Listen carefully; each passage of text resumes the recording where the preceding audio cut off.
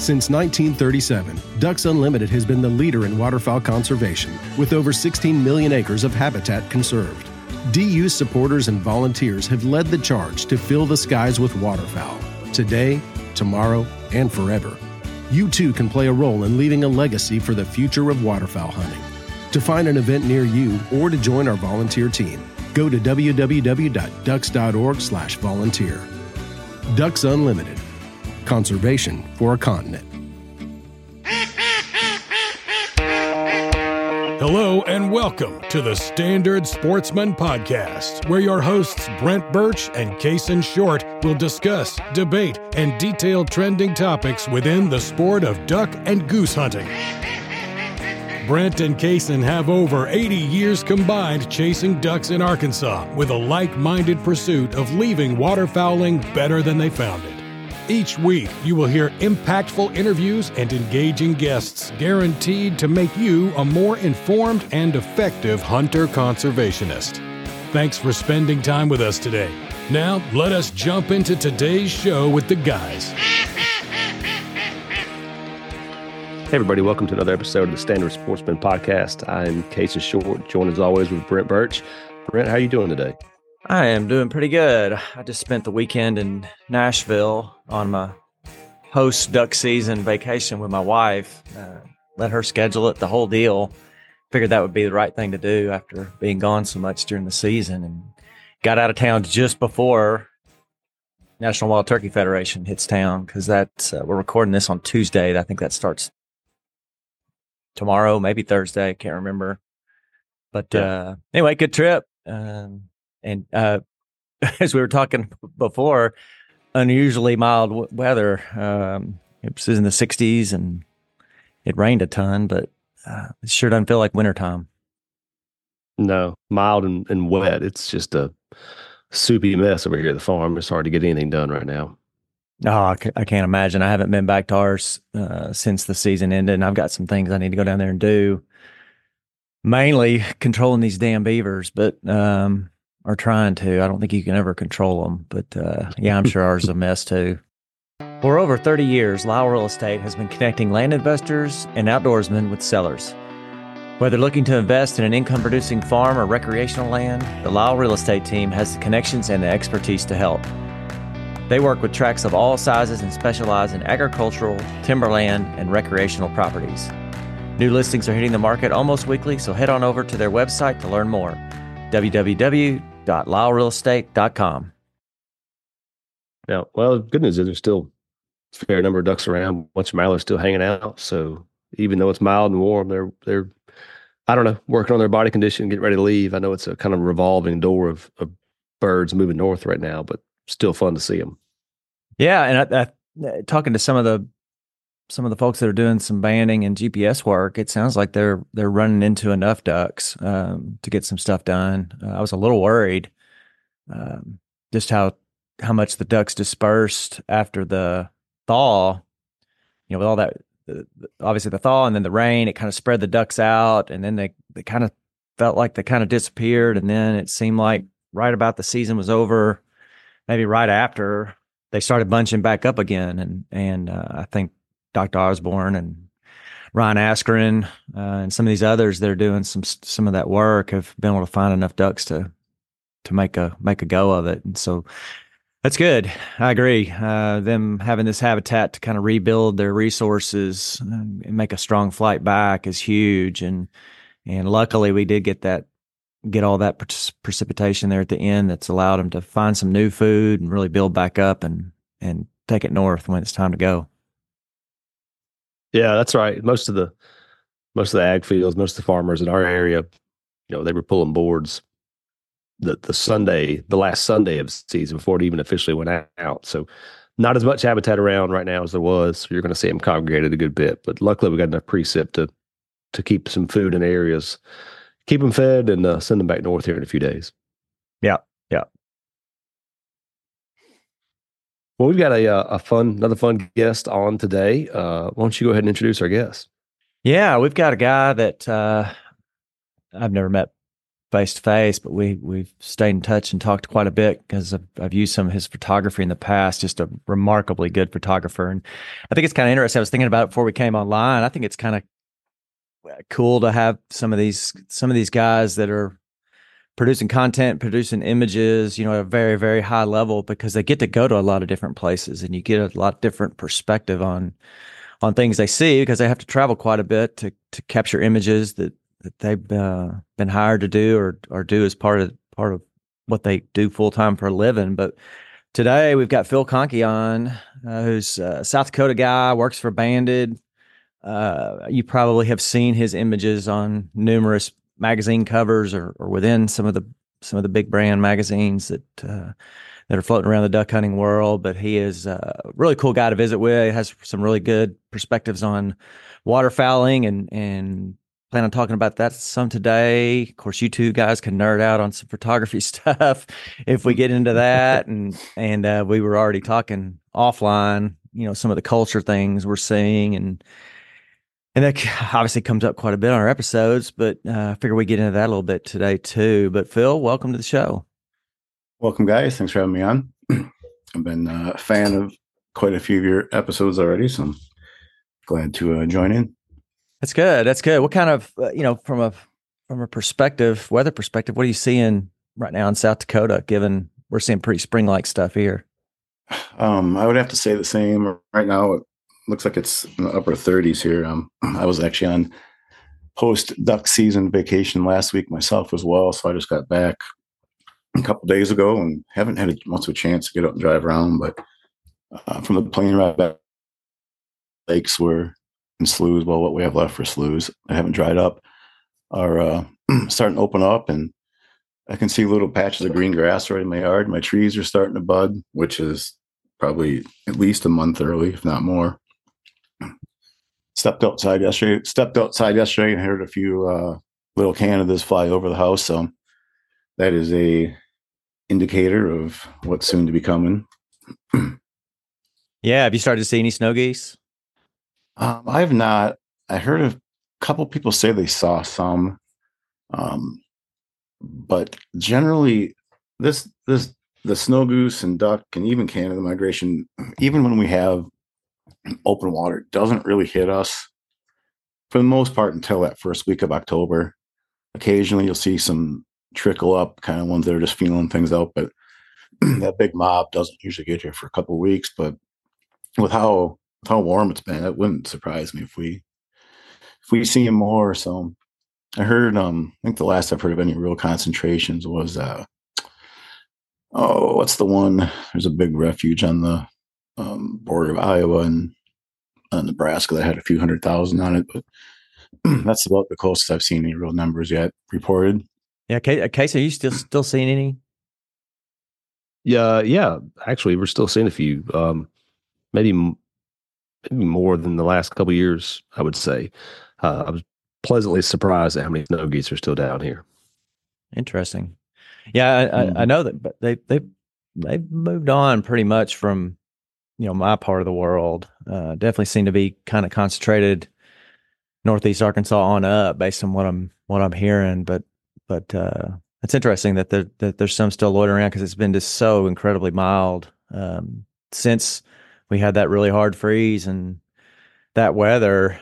I mean, super mild weather. So I'm surprised they haven't kind of pushed on, but maybe that lends more to the, more and more of these waterfowl they're calendar migrating. They're not really weather migrating as much anymore. So I don't know if it leans to that or not. Snow geese are a little different, obviously. Yeah, they're kind of their own creature, but I would say they're pretty heavily calendar. I say if you came here on March 1st through the 5th, you would have pretty good chance of being right in the front, the leading edge of the snow goose migration almost any year, even if we have snow. They just get that urge. Right. It was interesting here, and we both noted it, and lots of people did. Our snow goose migration coming was delayed. They were not here when they normally would be. Well, we had them here until probably into December. Oh, wow. I bet. Yeah. there was people shooting snow geese like crazy in mid December yet, mid to late December, really here. Well, it was 3 weeks or so for us. Yeah, it kind of mirrors what we saw down here. As far as being late, that would make sense. Yeah, that was just the most messed up migration that I've seen in the last few years. Yeah, that's an understatement. And there was a lot of. Even go ahead. I said, even up here, we were waiting for ducks the whole time, and I can't say they ever really came like I would have expected them to. So, but we had that gigantic Halloween storm, pushed a few, kind of a gigantic Halloween or Thanksgiving storm that pushed a few, but we never really saw the mass. When I never had the day where I went out and said, "Oh boy, they're here." Yeah, that's and that was kind of where I was going with. We caught a lot of heat. We being duck hunters in the South, this season, that were complaining that the ducks, where are the ducks? Duck numbers are down. There's not any ducks. All that, and people outside of Arkansas aren't going to feel real sorry for Arkansas when it comes to hunt ducks. But we kind of caught a lot of heat, like we were a bunch of crybabies that we weren't seeing the volume of ducks, and they were blaming it. They're basically, their stance was it was the weather was so mild. Why would they be there? There's plenty of ducks. They're all in. Fill in the blank. Well, you're in South Dakota, which would be one of those places, I think, if ducks were delaying migration or not even migrating, if they're just leaving Canada and kind of just bumping a little bit, you would have seen them. Given South Dakota's reputation, habitat, and everything else. And so you're saying you didn't see the numbers like you're accustomed to, even in a year where they didn't really push south like they should? I mean, I definitely had to travel more within the state to find birds. They didn't hit some of the kind of the old reliable spots in areas I would normally hunt, partially because we were a little more dry, but even some of the places that had water, they just didn't get down. I mean, it's no secret that if you hunt in the state, the northeast corner is the prime duck hunting area, and I was up in that area quite a bit, and there was definitely birds there, especially after that October storm. But it just didn't really feel like any new batches of birds ever came. And then we got that big freeze. I mean, everything pretty much froze. I mean, we were almost completely frozen in late October, and I thought that would push a bunch of birds down and push some. And then we had that big freeze again in late October, and after that, I usually kind of retreat south again. And those places south that I hunted just never saw another push, even if it got cold up north. So I wouldn't say there was no birds, but I mean, if a person was looking, North Dakota and South Dakota had birds, but it wasn't anything on beyond what I would say there normally is. So we weren't like stacked up by any means.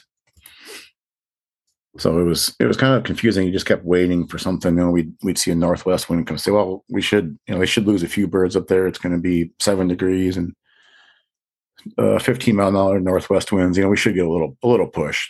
And I just feel like we never saw those pushes after those 2 big storms, which is, starting to be the end of November, first part of December, when we typically do still get a pretty good migration in some of these places. It just never occurred.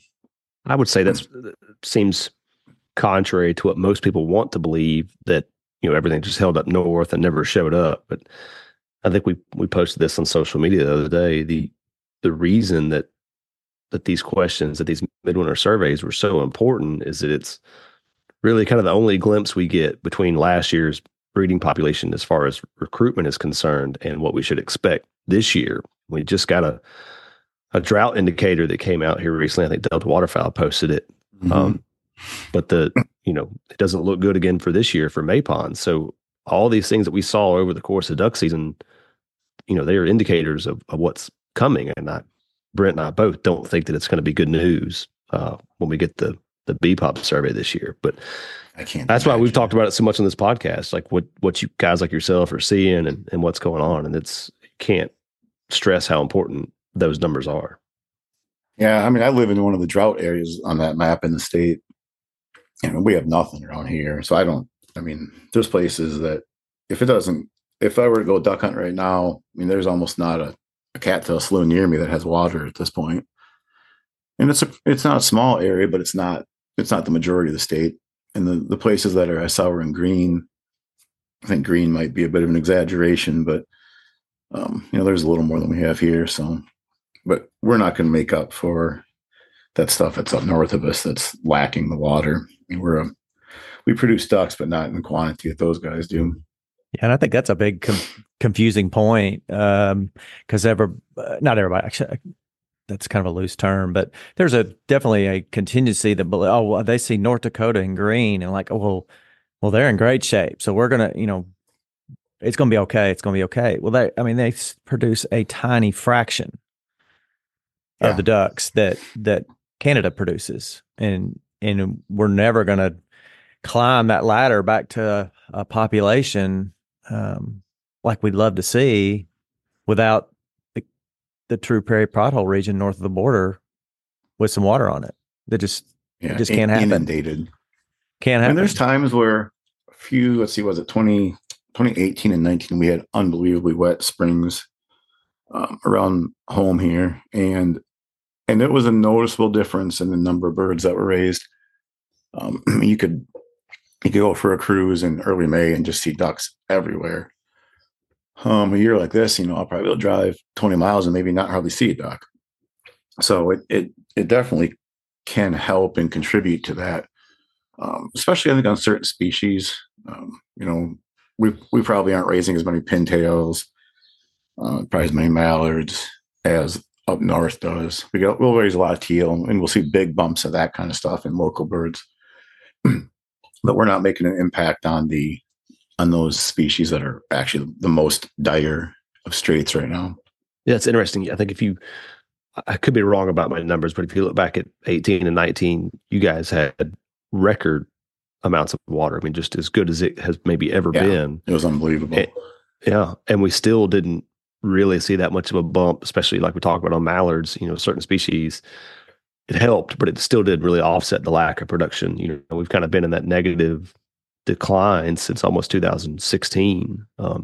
So again, I think it's important to note that some of our listeners are going to look at that map and see we're good. That spot's good.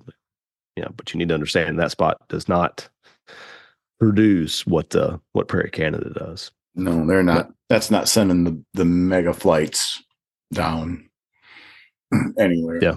It'll help for the local hunters for their first couple of weeks for sure, and they'll notice it, but you won't. But in terms of a mass migration, probably almost negligible the difference that you'd see out of that kind of stuff, I would say. Yeah. And then we had the 2 years we didn't fly, and I don't recall what the conditions were, but we had 2020 and 2021, so we got a 2-year gap that we took about a 2 million duck hit, as far as BPOP count goes with mallards. But what happened in those 2 years that we didn't fly and don't have any data to point to. I think that year that you're talking about, I want to say we had around 9 million mallards in the BPOP that was so wet. And then we wake up and now we're, 3 years later and we got over 6. So, I mean, I always wonder, I used to always think that, that as long as the numbers were just high in the millions, like, you'd never notice the difference between 6 and 10, but it sure seems like you notice the difference now. I always figured I could drive around, and maybe I was spoiled living here. I always figured you could just drive around and still find some ducks, no matter what, on a spot that maybe hadn't got harassed yet. But when you start to cut those numbers down, everything gets found, and those ducks just don't exist anymore. And it was noticeable. So whether it's it's probably a combination of less ducks and less habitat and more hunters, but the less ducks will certainly makes it evident what's going on when you start cutting it down by that much. That's right. I think if you dumped 4 million more mallards in the flyway, a lot of people's problems are going to go away. A lot of the complaints that we have about mild winter or pressure or all of these other things really because diminish when you've got some X% of those are going to just migrate no matter what. That's right. So people are going to see them, and that's a few 100,000 ducks more in all these areas that people aren't seeing them. So they're going to show up, and people won't really have that. It won't be such a big concern. It won't be exacerbated like it has been now. Mm-hmm. For sure. Well, I'm curious. We can sit here and talk problems with ducks forever. Seems like Brent and I do that most every episode anyway. But I'm curious kind of about your background and how you got started in the outdoor industry. So I've kind of been, since I was little, I grew up in southern Minnesota, and we had, my dad hunted, of course, when I was younger. And that was the thing, of course, got me started. The minute that I could go with, I watched him get decoys ready and have duck calls and all that stuff. And so I've been interested in ducks since I was 6 or 7 years old. And I was lucky to live in a small town. We had a couple of lakes in town that I could ride my bike to. And back then they were actually almost cattail marshes. And I'd ride my bike and sit on the shore and watch ducks and identify ducks, and took my little Falks WA-11 down to the shore and blow a duck call at them and try to learn how to hide and all that kind of stuff, and just pretend like I was hunting, even though I really didn't know what I was doing. So that's what got me. And there was never been really a time when I was growing up where like that was not the main thing I was interested in, even in high school sports and college. Like I based my high school sports around hunting, so I didn't play football because it interfered with my duck hunting season. I'd play tennis instead in high school because that was in the spring. And then I didn't play it in college because it extended into the fall. And so I just duck hunted. I had all my classes scheduled around so I could duck hunt every other day and on the weekends if I wasn't working.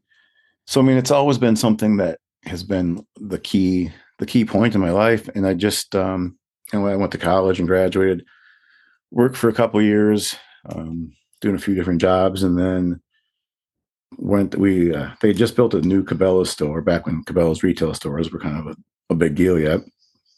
And they built it 15 miles away from my hometown, and I went over there and just started a full-time job and kind of worked my way up to like assistant store manager. And, through that, I got to know a whole bunch of people in the industry, their jobs, and throughout Cabela's and other places. And then once I started the photography thing more seriously, I just opened up a whole bunch of other doors, and I was lucky to get a job with Banded that, combined some of my retail and outdoor experience along with my photography experience and duck hunting experience as well. So it all just blended perfectly. But really, I can't hardly see myself doing anything else other than something duck hunting related. Well, let's talk a little more about your path with Banded. So you got on there and got started. What time frame would that have been? It was 2018 is when I started. It was when Cabela's was just fully taken over by Bass Pro. And the job had changed a bunch over the years, and it just wasn't the same as it used to be. So I was thinking about kind of leaving anyways right before turkey season started, and take a couple months off and turkey hunt a bunch, and then look for a job. And February 1st rolled around, and they had a big readjustment of labor or whatever. And I had the opportunity to either stay and basically take on a whole bunch more stuff for pretty much not any more money, or I could take a pretty decent severance package. And I said, it wasn't even, immediately as you said, I said, yep, that's the deal. Let's go. So I pretty much had better part in almost a year off, and got paid and just enjoyed my time. And in that time period, I had done a little bit of contract work for the guys at Banded. One of the guys that I know is actually from my hometown, so that worked out well. And then I told him after some point in time, I said, well, I don't work for Cabela's anymore. And he said, what? And he said, well, would you be interested in something working here? I said, yeah, I would. So, a couple months went by and we arranged all the specifics. And I think I started full time in mid-November of that year. And I've been going ever since. Well, that was a little bit of a loaded question there. I don't know if I mentioned it here on the show before, but I think it's an interesting dynamic. You go back and look at kind of the history of retail and that part of the outdoor industry. Eons ago, you didn't have catalogs. You certainly didn't have the internet. You had to go to a store and purchase something. And then, we start to get the Cabela's and the Max catalogs and all that evolves. And then we end up kind of in the pro staff era of the outdoor industry. And you've seen that the promotional staff has gone away now, but now we're living in the influencer world with social media. So, and I'm sure in your time there at Bandit, you've seen a good amount of change across that. What are your thoughts on this influencer era that we're living in? Good, bad, otherwise? What do you think about it? Boy. Loaded question number 2. It is, but I mean, I definitely I have feelings both ways. So having a large Instagram following myself, I think there's right and wrong ways that it can all be done, both in many aspects, both for the personal appearances, brand appearances, resource and hunting appearances. There's, with the biggest change I think that has come, and maybe this started with the pro staff era, was the direction of the me, focus on me, as opposed to focus on the resource and focus on the birds and focus on the experience, which is what I've always tried to do, and what I've kind of resisted the label of being called an influencer. I don't feel like anyone's going to ever come to my page and feel like they're being influenced to do something. I wear the clothes, I wear the waders, I use our decoys, and they show up in pictures that I take.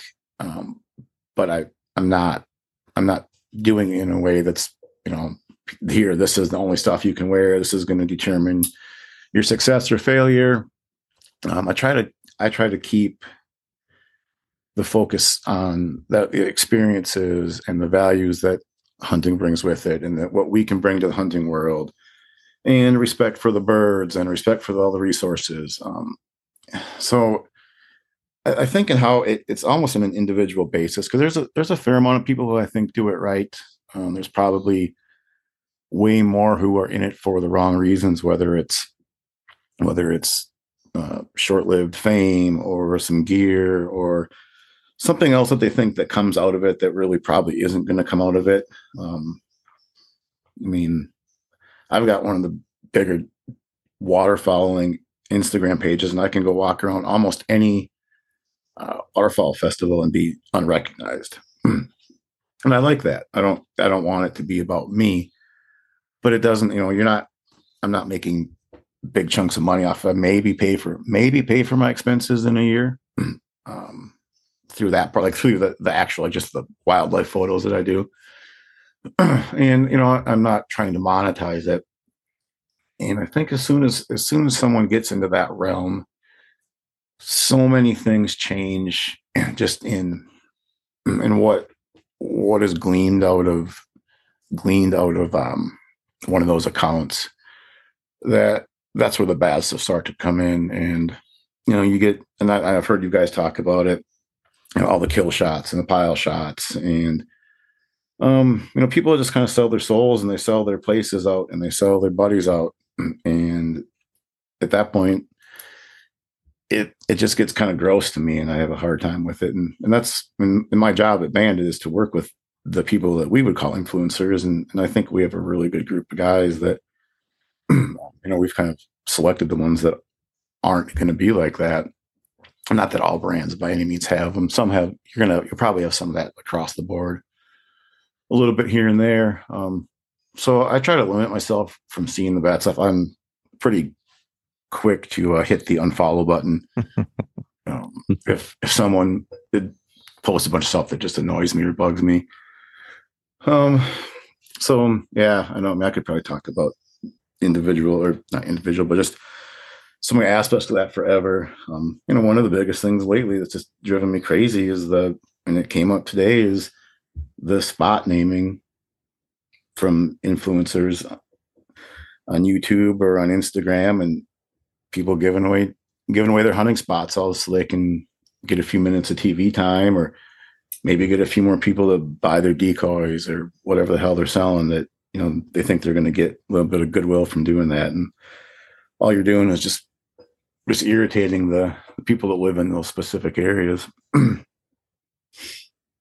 Yeah, probably a lot, right? Yeah, that's a good point that you brought up kind of early on, talking on this topic. Is there definitely were some brands that kind of propped some guys up, and no fault to theirs. I mean, one of them is a really good close friend of Casey and I's boys. I mean, Jim Runquist is definitely one of those guys I would include in one of those early influencers, and Jimbo's been on the show, and good friend.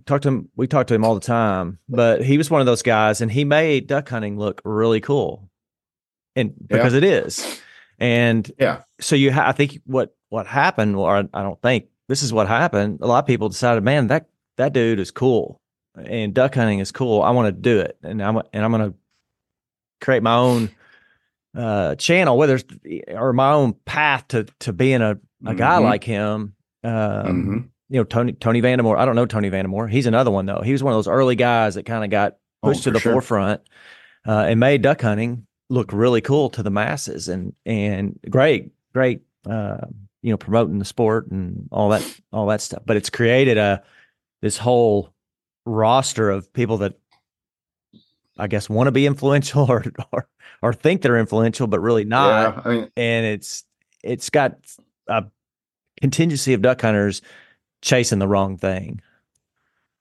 I mean, you can, I'll look on my, just look on like an Instagram page, and someone so followed you, and you click on their page, and like 25% of them have got a YouTube hunting channel. And I'm like, it blows my mind that there's that many people consuming that much stuff about it, for one. And it's all goes, and they're all trying to get that.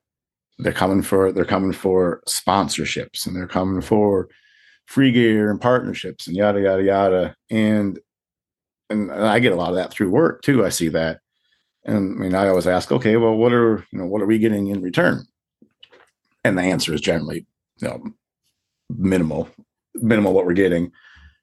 But they're looking for that connection to a brand, and they're looking for that little bit of something you can hang a hat on to be connected to a brand, because all of a sudden then you're a big name guy, or whatever you take out of that. And I mean, that going back to those guys, they're the ones they were kind of that first ones that were outside of you probably really could go back to like the Barney Califf days and Fred Zink days, when they had VHS tapes, and then you transition to Jimbo and Vandemore and that whole crew, and then almost have wiped that slate clean now with the newest ones on social media. I mean, I almost wonder if even 50% of 20-year-olds know who Fred Zink is now. And I think we're probably all about the same age. And I remember when I was young, I mean, he was the guy that everybody was like, God, if I could just hunt with Fred Zink, just think what that would be like. Well, yeah, I'm old enough to have the Phil Robertson, the Duck Commander tapes from back in that day.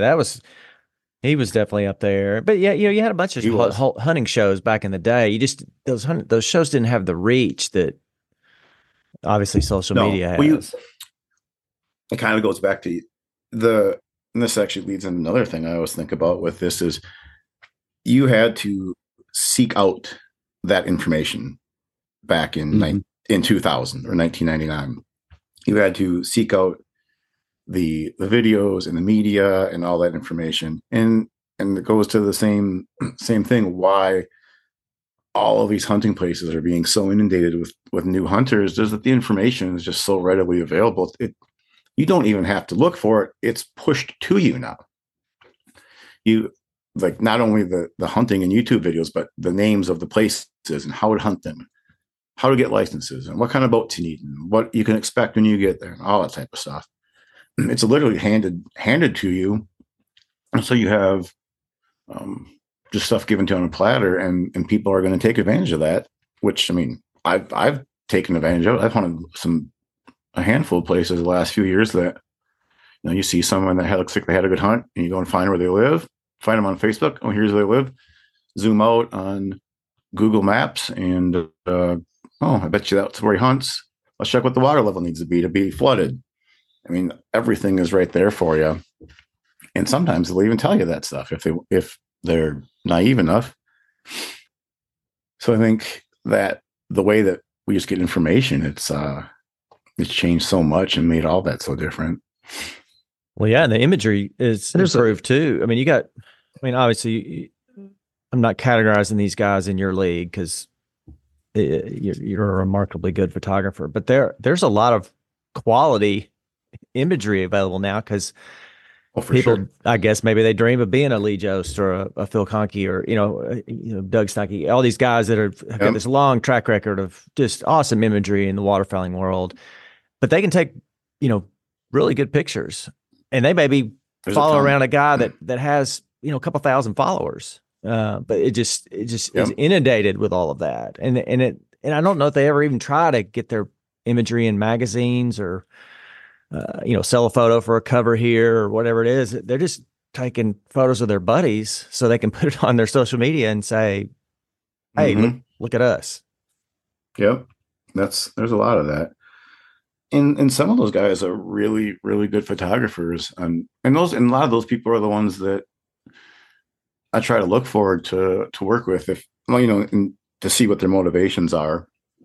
Because you can get that out of just what their page is and read their captions and read their hashtags and look at the photos. And if you've got the guys that, that look like they're legit, I'll reach out to them a lot of times. We'll work with those folks. But then you can see the other ones who are solely in it just to get attention and just to get a whole bunch of followers for really no other reason than to have followers. I've had a couple of friends reach out to me in the past that, hey, my nephew loves to hunt and such, and what should he get involved with? And I'm like, it's hard. And then there's a lot of people trying to do the same things, but you can definitely get into it. And I said, just, stay away from this or that aspect of it. But what do they always do? They turn to this or that aspect because it's the easy way to kind of get famous in that. And I don't know that it's going to lead to longevity in the industry for them, but they've got that short-term gain right there. So are you saying that if someone were to go out and start using the hashtag make them pay rent, that would not help them get a partnership deal with somebody? Well, hopefully not any of the big brands. I mean, God, I would hope not. But but a lot of these little smaller brands, I mean, that's what they're all about. Because they don't have a retail dealership to stay respected with, and they don't have other partnerships that they need to stay respected with. They can just go out and show whatever they want, and there's undoubtedly a certain percent of this of the hunting world that they love seeing that and they love hearing that, and they'll jump right. And there's several brands that really are big these days, and that's pretty much what they're built on. Yeah. Well, so I've got a question. I'll say this real quick. There's definitely some positive to this influence or this reach that people have. And we talked about it a little bit in our youth episode that we did a few weeks ago. There's so much more out there. There's more information. There's better gear. There's all these things. And we are the beneficial recipient of that. So a lot of things are easier in a good way and better. For sure. As a duck hunter. There's definitely some negative to that. But you mentioned something interesting there. You mentioned retail and some of these smaller brands, businesses, kind of having to go about it a different way. Can you shed some light maybe on that, or maybe your opinions? Some of these direct-to-consumer brands, I feel like, rely a lot more heavily on influencers and on social media because they don't have the opportunity to have a customer walk into a store and physically put their hands on their merchandise. So is that a different marketing strategy? Are they having to work harder in different areas to overcome that? Oh, I'm sure. Obviously we're not just direct. We do sell direct to consumer, but it's not our focus by any means. Sure. And so, yeah, you can see the difference in those brands. I mean, you could almost take someone who didn't know anything about the hunting industry and probably show them the social media pages of two, direct online only versus two retail based brands. And they could probably pick out which was which within the first 12 posts, I would think. They're posting on it. They tend to go for that, what would you call it? like a gang attitude, like you're part of the gang. Mm-hmm. Where the more catchy stuff, the different phrases, that type of stuff. And it's not necessarily worse. It doesn't have to be. It can be used in a bad way. But I think that's the difference, because like you said, they don't have the option of someone walking into Cabela's or Mac's or wherever it might be, the local store, and just seeing their jacket or their pants or their decoys. You have to develop that drive to get it outside of the store, since there's no option for that, and you have to push them to make an order online rather than drive to the store and see it and just conveniently pick it up and throw it in the back of their truck and go home. That clickiness, I guess you could call it. And they tend to have that, and have had it since I've really paid attention. And if they can keep it from fading, I mean, that's the hard part. There's always a new click to come around the corner, as we've seen with multiple brands in the past few years. So some have risen and fallen and jumped out of the woodwork to bring something new quick, and then if they don't change it, and I don't think you can keep that. I don't think you can keep that level maintained for too long a time, because pretty soon that thing that made people come to you is going to wear off, and you have to offer more than just that. Yeah, and it seems a lot of them are, not the larger direct to consumer ones, because they take some different initiatives and things that are in a positive way. It seems like a lot of the mid-size, I guess you'd call them, to smaller, they're all kind of branded the same. They all kind of seem like they're chasing the same audience. And I don't see any of it really pointed towards, the resource, or towards conservation, or towards where's this sport going to be in 5, 10, 15 years. It's kind of the wham, bam, thank you, ma'am. Yeah. What can they pull out and put in their pockets in the next 5 years? Yeah. And it's just, if you want to stand out and be different, maybe some of them should think about that, and maybe think about, if this sport fades out, this cool lifestyle that you're living, because you got this brand that's got some appeal to faction of duck hunters. Duck hunting declines and they quit duck hunting. Where's your company going to be? So you'd think they would maybe take the thought process, maybe I should, think about some of this, perpetuating this sport versus, turn and burn. Become invested in the future of it, and get those people that are in it for the long haul. Yeah. And that's hard. I mean, yeah. I was wondering, make investing cool. Yeah, exactly. The Standard Sportsman podcast is brought to you by the following sponsors. Waterfowl hunters deserve to have a set of waders that can excel year in and year out throughout the duration of the season. So Sitka Gear set out to build the best pair of waders ever. Constructed from Gore-Tex Pro Laminate, the face fabric offers added durability and is breathable in active working conditions while completely sealing out the elements. Importantly, they proudly stand behind all of their Delta Zip wader features with their 100% serviceable guarantee. And I'm speaking from experience, as I have sent my original pair of Sitka waders from the 2018 season back twice without a hiccup. Engineered to outwork, outlast, and outhunt everything else in the market, the Delta Zip wader from Sitka Gear is the gold standard for reliability. The Chatham jacket from Tom Beckby features the durable, weatherproof 8-ounce wax shelter cloth shell that develops a great-looking patina with use. I've actually worn this jacket the last couple of seasons and appreciate the shorter cut to it, so it fits great inside my waders. It's also a really good weight for most Arkansas days of field. So if you like to mix a little vintage look with your technical gear waders, this is the jacket. You can find the jacket online at tombeckby.com. You can also find it in their brick and mortar locations in Wilson, Arkansas, Birmingham, Alabama, and the new store in Oxford, Mississippi. I always wonder what, you kind of mentioned that as the lifestyle fades out, I always wonder how much that really is. Because, from a personal aspect, for my own hunting, okay, great. Let some of these people go away. We don't need them. We've got enough pressure. But then, of course, from the business side, everybody that works with any industry is going to, and they want more people involved because it's more people to buy their stuff. I don't think that's probably a secret to anyone. But I just always wonder, you think, God, this year was so rough. Do you think they're maybe not going to come this year? Last year was rough. You just don't, you never see it. I don't see it fall off very much.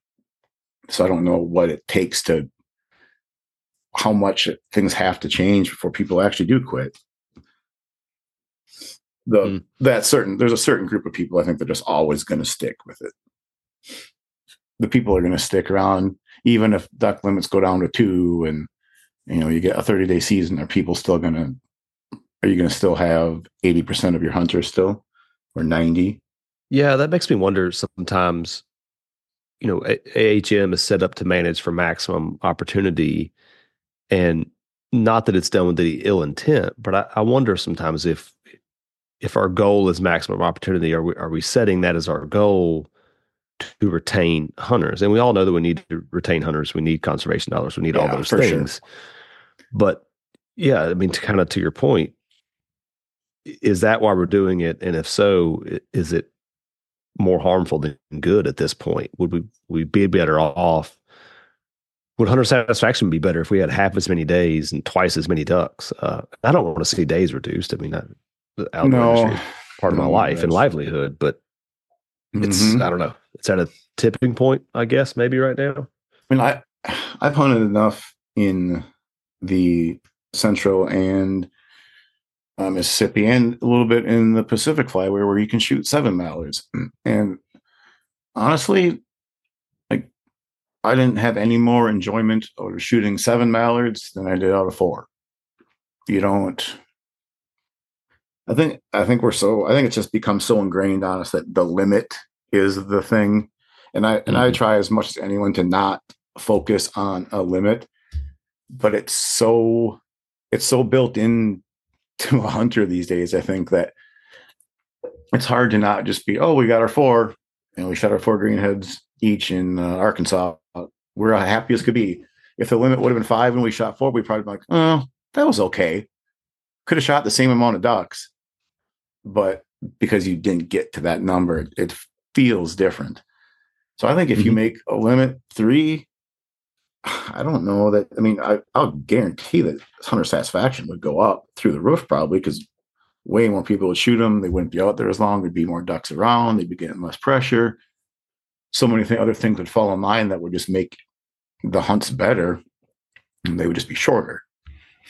So I think that's something for sure that, and I know you guys have talked about it a bunch, where they don't, more likely to reduce days than limits, which stinks because everybody wants to be out doing as much as they can. But if it doesn't, if it doesn't help the resource as much, it doesn't make sense to do it that way. But that's what everybody wants. And yeah, it's an interesting way of looking at it. We know that from a harvest tool that numbers don't kill ducks, days do. So the length of the season is really what's controlling the harvest overall. But I like what you said there, about if the bag limit was reduced, then hunter satisfaction is likely to go up. So now we're talking about a group of people that aren't as pissed off all the time and complaining about everything. And to another point that you brought up, the pressure is going to go down because you are going to have groups that reach that limit quicker and more often, and they're going to leave the field too. So, but again, that's where AHM is looking at that strictly from a harvest perspective and a harvest tool, not so much a hunter satisfaction situation. Yeah. And game management. Go ahead. Because there's more to managing the ducks than just simply shooting them and having them on your strap. As we all know, the pressure involved. I see it on places where I hunt, there's places where you can watch guys shoot in front of you, and maybe they get a flock in that you didn't get in. And this is kind of a tangent, but there's things I'd love to see that would change the pressure, that wouldn't necessarily impact how many ducks we could shoot, but would impact the way we had to shoot. And was, whether we close, we maybe close the season down earlier in the day, or close the day down, 12 o'clock or 1 o'clock limits, or shotgun shell limits on places to keep people from taking those marginal shots that simply just scare birds. You watch a flock of 15 mallards go into a setup in front of you 200 yards away, and you hear 15 shells go off, and you watch one dump and one sail. It's 20 flocks for those guys to get their limit, because they're shooting marginal shots, rather than, if you control that pressure a little bit more by saying you can only have X amount of shells in your boat per person. All of a sudden now those guys have to work a little harder at hiding. They have to, do their decoy spreads different and learn how to hunt better. And you can limit that pressure that way too. And still in the process have better hunter experiences and shoot more ducks, but overall put less pressure on ducks because of it.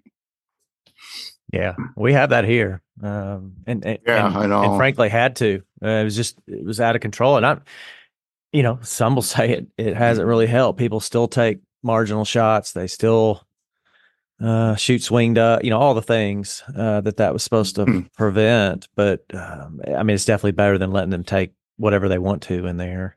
Yeah. Do you think that's because they don't expect to shoot a limit anyways? Yeah, I don't think that many people go into our public land expecting to shoot a limit. There's people that do and know what they're doing, really know what they're doing, and they're at the boat race every morning. Well, yeah, and all that, but they just know places to go. They know when to go in there. They've got a method to their madness that works, and those guys have success. But the masses that go in there and I want to hunt the timber in Arkansas, or they lease a field somewhere and they were like, well, let's hunt the timber. Let's go to, one of our GTRs and chase them. They're just chasing. They're not going to have success in the modern day public land hunting here. No, it's a whole different world. Yeah. And they would truly almost have to run into them. Just had to be standing underneath the spot that those ducks wanted to be that day. But it's just tough in there. And there's studies that I know Dr. Askren has a GPS transmitter mapping where he tracks these ducks, and you can see them go from one side of Biomeda, fly over the wildlife management area, and land on the other side. And there's a reason for that. And everybody wants to go, well, they're not managing the water right. They're not doing this right. They're cutting too many trees. Big part of that reason is the pressure part. You can see it everywhere. I see it. I laugh every year. Being from Minnesota, I still am on a couple Facebook groups from Minnesota waterfowl hunting things, and it never fails that every single year, the last 15 years, 1 week after the season, or maybe even 3 or 4 days after the season, you're going to see the same guys post in the same areas. Great, the DNR cut us short in our season again. There's ducks everywhere now, 4 days after the season. Like, do you guys really think that the ducks just showed up 4 days after the season? Or do you think they were around somewhere, but just where you couldn't hunt them? And now you're seeing them because there's nobody hunting that slough and that field and whatever else with 6 boats in it, or 100 dozen goose decoys in it. Like, people underestimate what that pressure does. And the minute you take it away, those ducks are back in there. Yeah, we have a good lab around here on 100 boats. You put 100 boats on 100 boats on a spot around here. There's a couple places that are like that. Those ducks aren't smart. If they're stupid, they die. So if they learn real quick what to do and what not to do, and as soon as that pressure subsides, they're right back in there again. But when there's 50 rigs chasing around everywhere, well, they learn pretty quick those boundaries of where they can and can't go. Have the mud motors made an appearance in South Dakota? Oh my God, have they? Yeah. On a lot of our spots, they don't really provide a big advantage, and I do not run one. There's one area that I really like to hunt. It's one of my favorite places to shoot a mallard in the world. And 15, 20 years ago, you had spots that the ducks could get into, and unless someone was going to walk, those ducks were safe in those spots, which I loved.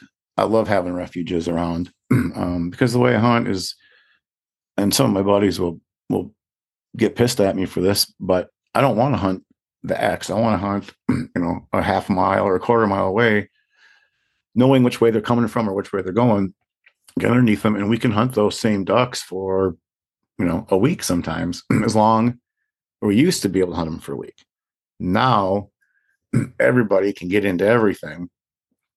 And they'll bust through cattails and they'll bust through fragmites and they'll jump a sandbar and they'll get back in on these spots that no one was hunting before. And those guys, and for sure, give it to them. They go and have a banger hunt, but then those ducks are gone, and hunting in the area suffers because of it. And not that they owe it to anybody else to leave those ducks up there, but there's definitely ways I think that would be more productive overall for everybody and themselves if we left those and made those ducks inaccessible. So for sure they've made an appearance. I mean, we've got the guys that you hear them start their motor up 3 miles away, and you shine them at the spotlight in the morning when they drive by and they got earmuffs on because their motors are so loud and chasing up every duck and within a mile. So we've got them and they're here, and I certainly wish there was at least like a noise restriction on them or something. I don't think that we maybe don't have to have mud motors, but the way they're used and the way they're utilized has absolutely changed hunting around here. Yeah, same here. And I think our regulatory agency, the Arkansas Game and Fish Commission, is going to face some real tough decisions regarding those, because there is definitely an audience that believes the ducks don't go to the public ground here anymore because of the prevalence of those things. And in the way, and I don't know if they do this in South Dakota, maybe you can elaborate on this, but what's going on here to a large degree, especially with the younger hunter and the newer hunner, which aren't always the same thing, because you could be a younger hunter that grew up with a good mentor, or you were the dad, and you kind of learn that you just don't go doing this all day. Well, we've got a contingency that's definitely trying to justify, I guess, owning a $30,000 boat, but they don't really kill a whole lot of ducks, but they will ride that damn boat all day long in those woods doing quote unquote scouting. And sometimes it's for concept, for content. I mean, they're just trying to roam the woods so they can get their phone out and film, a bunch of ducks they jump up, or jumping a log, or whatever it is. And so these motors just run nonstop at a not in a big spread out expansive area. We're talking in these little small GTRs that we have, and you have to trust the people that hunt in there that believe that they're this kind of problem. That why would a duck ever want to sit down in these woods with all these boats running around? They get chased. Either they get directly chased out by seeing the boat or the sound. Yeah. There's no question it's changed. I mean, the last time I hunted Arkansas, I guess it was only a few years ago. And we did not do, I think we had one good day out of 3, but there was just boats everywhere. Everywhere you went, there was boats running by you.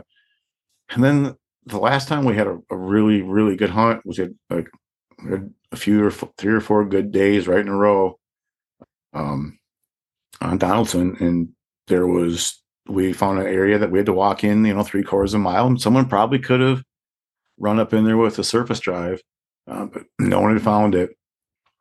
And I don't think you would ever find that again anymore. Or, I mean, we probably had 5,000 ducks around this. And I can't imagine that ever occurring anymore, with just how easy it is for people to get around now. So it's changed that. It's changed ours. I mean, definitely, it has definitely negatively impacted the greater good. There's the guys that are willing to go out and scout and drive and bust through that stuff, and they're going to go find those birds. And maybe I just need to get one and just say screw it and have the same attitude as everybody else. But I don't even like to scout with my outboard after, other than I take usually the most direct route back to the boat launch.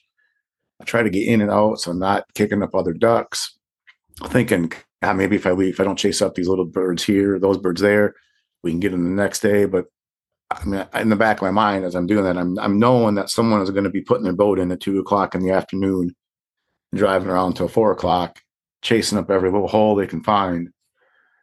And then they kick out 50, which they think is a lot. And then they go hunt that, and then they probably shoot them. But it isn't good for there's nothing good that comes out of it besides for those guys.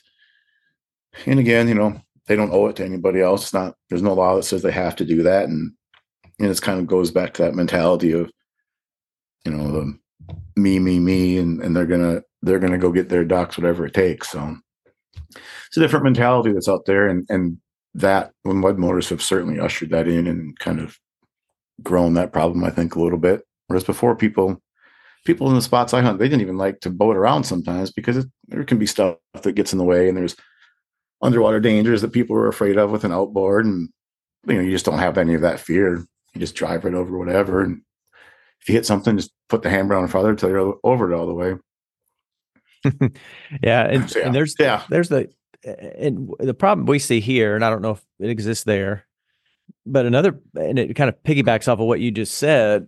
We've got a group of very vocal hunters, public land hunters, that have this desire, expectation, whatever it is, that the game and fish should be able to produce habitat as good as the private, or as close to as the private GTRs in the state, which is that's a pretty far-fetched request. But part of that, you could manage all you want to if you don't align the human pressure that you put on them, because on private timber, they're not riding around in their boat all day.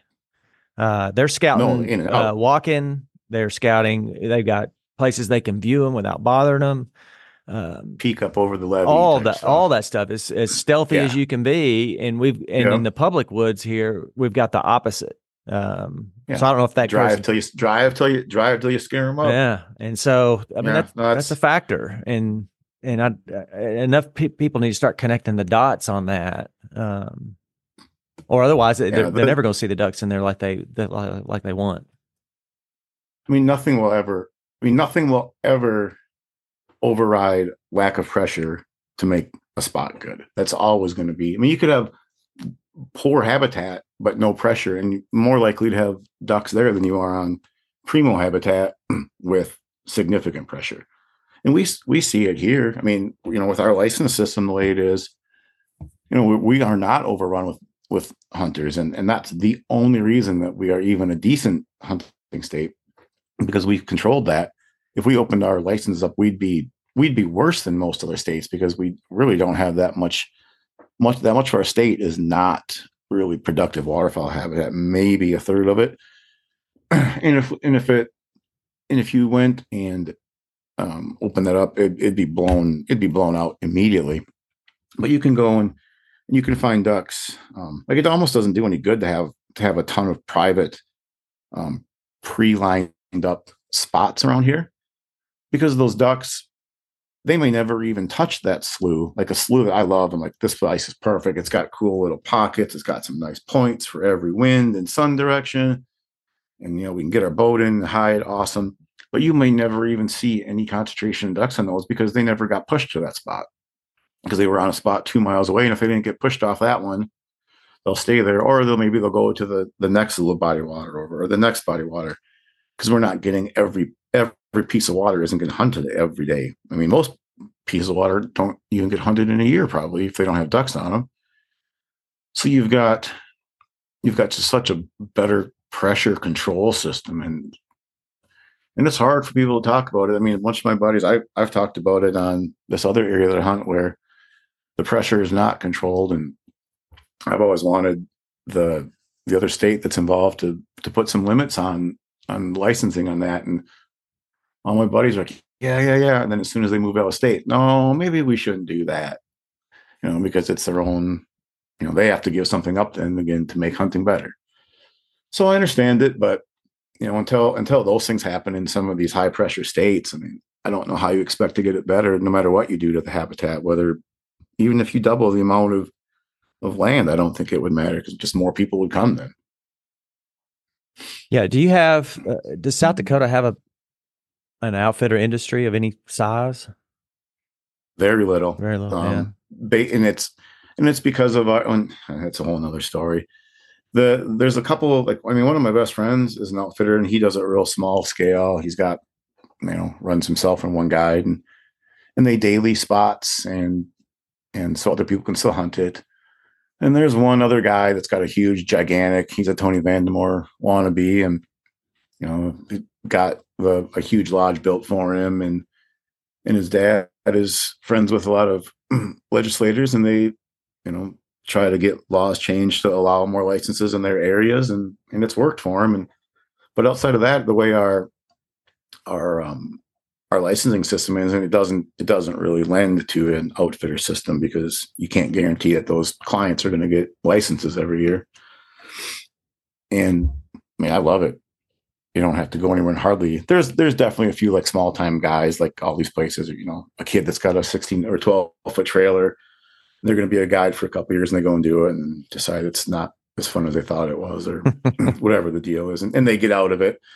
But there's definitely, I mean, 0% like what you guys have. I mean, there's nothing like that in this whole state.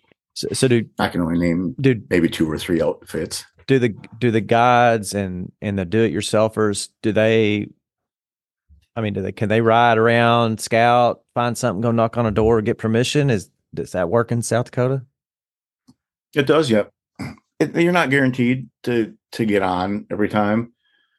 Like I had not been in the northern part of the state for a few years. We just had so much water for a while that I didn't really have to go up there. And this year I went up that way more. And even in some of the more pressured areas, I definitely got told no a fair amount. But if you look around enough, you'll get into the certain places. And I probably had 25, 30% success rate, yes rate, I would say. And the same in North Dakota, even, where that's changed unbelievably since I went there the first time 20 some years ago. But we still got on some stuff there. It's doable.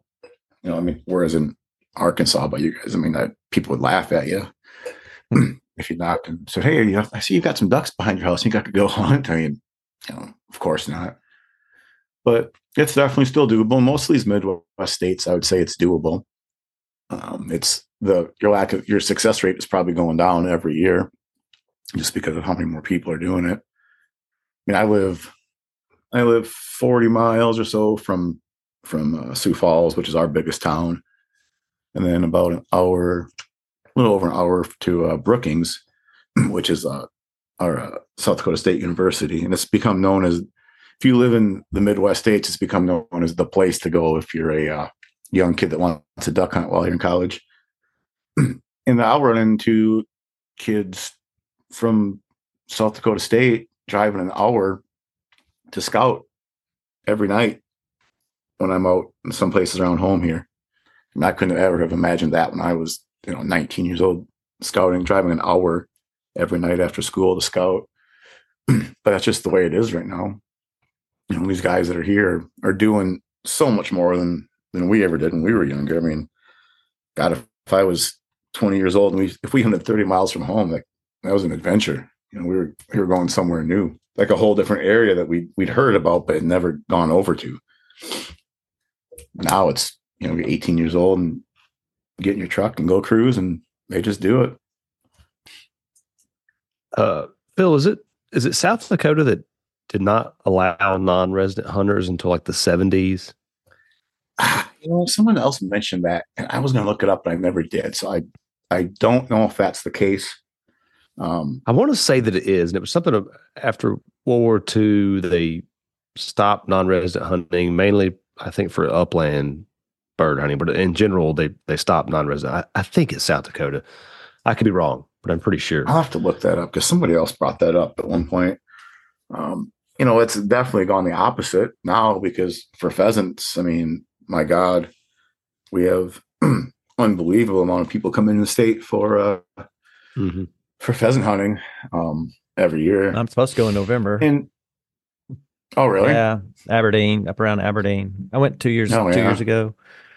We're supposed to go back this year. Yeah, that's a good area. Well, I found it when I first kind of heard that. I found it really interesting because Arkansas limits some non-resident access on state-owned ground at times, and it's kind of a hot button issue here. So it was curious to me, or interesting that a state would ban it kind of in general, and they've since gone back on that some. So how does like the license system there work? You've mentioned it a couple of times, but is it for a non-resident? Is it kind of a draw system? It is. It's a lottery system, and there's a few different options that you can get licenses for. You can get a 10-day license that's good for most of the state. You can get some 3-day licenses that are good for small little sections. And they have some licenses now that they've come out with to take care of these outfitters that are geared more towards private land in certain chunks of ground. And you can get those as a separate option. And, a few years ago, like we weren't even drawing out. Like they wouldn't, the first draw wouldn't even fill out. So there were surplus licenses.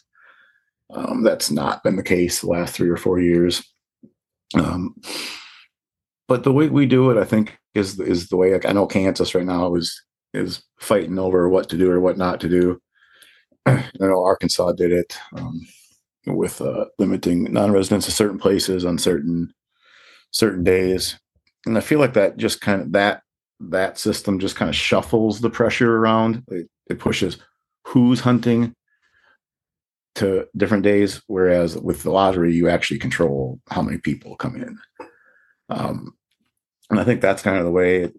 And I'm all whether, and even when I didn't live in South Dakota, I was happy that South Dakota had this lottery system because when you drew a tag, like you knew you were going to have a good hunt. You could go find somewhere to hunt that wasn't going to have 20 other boats or 10 other trailers pulled up at it, waiting to get into a field at midnight or something like that.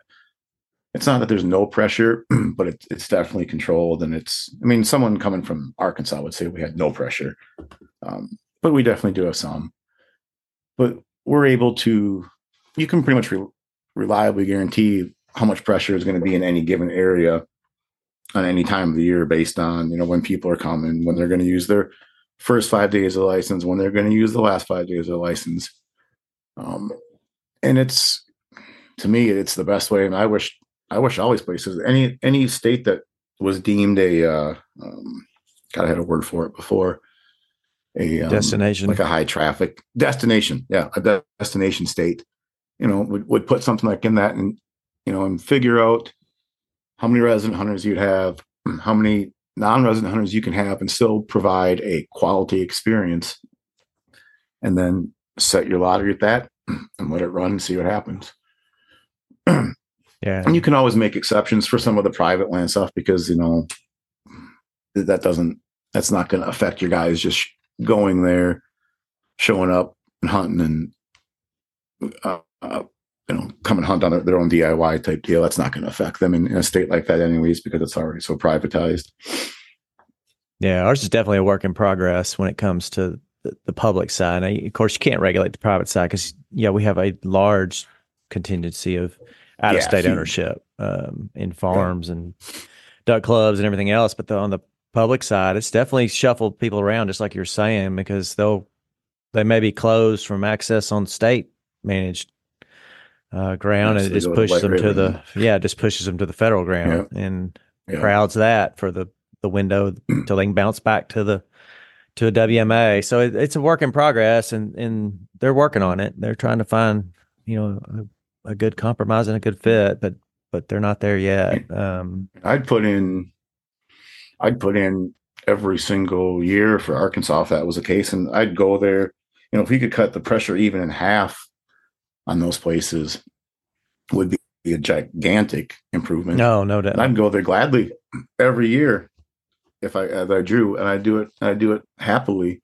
But right now, I just don't really want to go fight that battle that much anymore. Yeah, there's not many that do. And you kind of got, like you were talking about earlier, you got these gangs that kind of roam the woods and kind of control things. It's not quite the gang mentality of back when they could guide on there. No, we've talked about that on past shows, but there definitely are some groups that are, out there kind of running things, and everybody else just kind of hopes to maybe see a duck. So that's kind get the scraps. Yeah, get the scraps. But that's the world we live in right now, as far as that goes. But yes, so we're kind of running up. At the time, we like to kind of keep these two to where we think we can hang on to an audience long enough. Not that this hadn't been engaging and good, but you're a pretty opinionated guy. So I figured we don't always ask this question. We kind of set out to always ask this question, and then we kind of started running into episodes that strung out too long, and we had to just dump it. So, and we hadn't asked it in a while, but I thought it'd be appropriate to ask you, because you've got a good perspective and see a lot of things, go a lot of places and all that. But we'll give you if you could change one thing in modern day duck hunting, what would it be? I'm gonna throw you that question and see. Kind of curious what you have to say. I've got a list of like 20 things that I always keep in my phone that I think would improve duck hunting, but the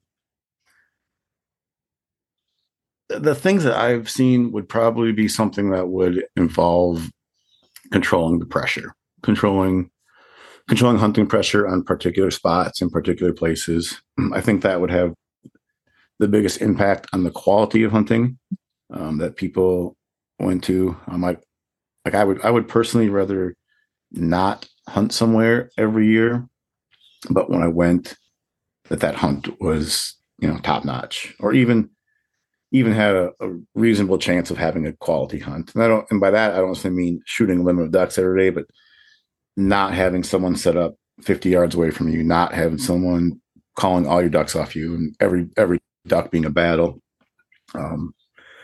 So I think that's probably my biggest thing, that directly would impact hunting. And then, if you want to just take a little broader view, just figure out a way where we can switch the flow of the social media impact to something more positive, and give the people with the good voices, uplift those more and make those the popular ones, as opposed to everybody out there just running and gunning and banging everything up and making that the focus. I think that in itself would maybe cause enough of a mind shift in some people to cure some of the other ails on my list that would help hunting in general.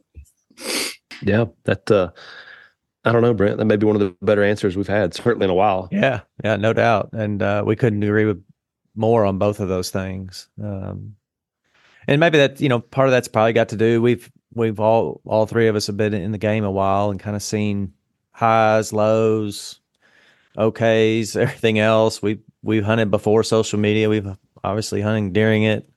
I guess social media will never go away, so there won't be an after. It's here. I always wonder what, and I've talked to a bunch of friends of mine. I feel like if all banding projects used bands that incinerated the minute that band was taken off the leg, and if pile picks were made illegal, I legitimately think we would lose 25 to 30% of our hunters. I think you would lose that many people that would be out of it if those two things were done. Yeah, that's it. You know, when I look through social media, I mean, the things that seem to be popular are, you know,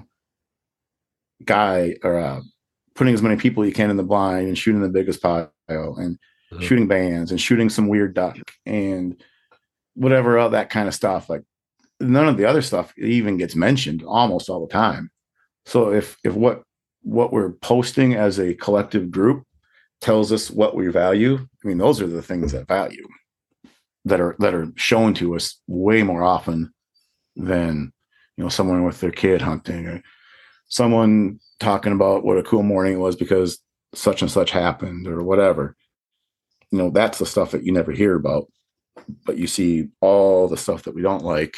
We don't want to generally pretend like we project to the non-hunting world, but that's exactly what we're projecting to them, is that we don't care about the experiences and the resource. We care about all these things that we can get out of it. Yeah. And those things you listed there are generally the biggest pissing contest, you know, who kills the most bands or the most ducks. And it's funny, I would say, I suspect that the people that are complaining the most about the scouting or the culture, all the things that are wrong in duck hunting, are probably the ones on social media sharing those posts, liking those posts, and giving those posters the platform that they have. We control the message. Well, just for stop sure. following this stuff. Yeah, get rid of it. Yep. Yeah, I mean, that's, like I said, like, I'm pretty quick with the unfollow button. If someone I started liking and they turn to that, I'm quick to get rid of it. I just the grossest feeling seeing that stuff, and I think that would change a lot. I mean, it's not gonna cure all the ills, but it would certainly make people feel better about it. I know that. Yeah, the pile pictures with no context are just what kind of crawl all over me. I mean, where do you get out of it? I mean, okay, yay, you shot 20 mallards in a cornfield with 10 spinners running. I mean, anyone, I could literally go tell my mom to go sit out in a cornfield and do that. And if she could pull the trigger, she'd probably do the same thing. Like, it doesn't, killing a mallard duck is not like some stroke of genius. I mean, there's people who are better at it for sure, but it's not that hard of a task. And we make it seem like it's this monumental thing we just did. And I take a picture every hunt, but I never post them. I mean, and if I do, like, I'm going to provide a whole bunch of other pictures and a story to go along with it and why I like that hunt. Yeah. Not just to show a bunch of dead ducks, because, I mean, there's kids that are 16 years old that are doing it on their third hunt. It doesn't have to be that hard of a thing. So, but I certainly had a phase where I did that too, though. So, well, it was something we were talking about earlier. We are talking about the hunters that are leaving the sport, and the new hunters don't really account for the old. And I wanted to bring that up then, and we moved on too quick. But that's the other thing, is as we introduce new hunters and we push old hunters out, we change the stage of the hunter as a demographic. So we've got a lot more hunters now that are in that kill stage, and every time an old hunter quits, it's tougher to replace him. Yeah, and you know, they don't have the same voice in the public realm as the young ones do now either. You know, I mean, if I were to post something, and I've got a big long Instagram post, I've had it in drafts for probably a couple of weeks now, because I'm just like hesitant to post it. But it's kind of about that stuff I was talking about earlier. You know, what do we value? What do we show that we value? And I'm sure when I do it, I'll just be called a boomer and you're old and blah, blah, blah. But, you know, unless like the people like us talk about it, like, I mean, I got something I'm looking at now. I said 20 years ago, it was the straight meat mentality. And I was part of that. Like, I wanted to be part of the straight meat Jeff Foyle's crew, you know, for at least a couple months until I kind of really fell out of that. But I mean, but it's the same thing. And, you know, we could fall into it, but I had other people that were around me that, you know, I looked up to and were kind of like, you don't want to be involved with that. Yeah, I think you're right. Like that makes sense. That that's not why I like hunting. That's not what it's about for me. And so, you know, if there isn't that group of us out there trying to portray the other side of it, I mean, we're just going to be overrun with the numerous voices on the other side. No, that's a fact, and that's how things have changed. You know, we've talked about it a few times. How I just don't remember my dad ever just, you know, being braggadocious about killing ducks, and he's shot a bunch of them, and my grandfather before that, and now it's just there's this element of this chest thumping that it's turned into, and that's just not where we want to be. That's not the long-term play. And I think you're right. I think that draft message that you've got saved up, I mean, at some point you got to send it, because if we don't speak up and kind of offer a different perspective, you're right. The other perspective is going to dominate what everybody sees and thinks and believes this is what duck hunting is, and there's just so much more to it than that. And got to turn that tide and control the narrative. Yeah, that's Lee loves that one. Loves that. Oh yeah, it's a big agenda of his. Yep. And right now it's a little out of control. So that's why we thought it'd be awesome to have you on the show. Knew where your thoughts kind of aligned and all that. And I hope we introduce some other people to you. We really appreciate you taking the time to come on here today with us. Oh, it's fun. Good chat. And I need to vent a little bit anyway. So yeah, there you go. There you go. Yeah, we could do that. We could do that for hours, I'm sure. Oh God, it'd be endless. Yeah. My text messages between a few of us are just this stuff over and over. So yeah, we're kind of the same. We'll run across or see something and just go, what in the world? Yeah, why would you do this? Yep. Yeah. Oh boy. Yeah. Well, listeners, we hope you enjoyed this episode of the Standard Sportsman. We're going to wrap this one up and get ready for continuing this. We've had a few people ask whether we were going to gap this out, during the off season or change anything up. But our plan is to keep plowing ahead weekly. We've got a lot of good guests lined up and a lot of ideas on shows, and so we're gonna keep plowing forward with some weekly content as we've been doing, even though it's the off season, because there's plenty to talk about and plenty of people to talk to. So keep looking for us weekly. You can follow us online at www.thestandardsportsman.com and on social media at The Standard Sportsman. Thanks, and we'll see you next time. Light boots, the lightest pair of knee boots you're ever going to find. Weighed in at just 13 ounces each. Putting on a pair of light boots is truly a jaw-dropping experience.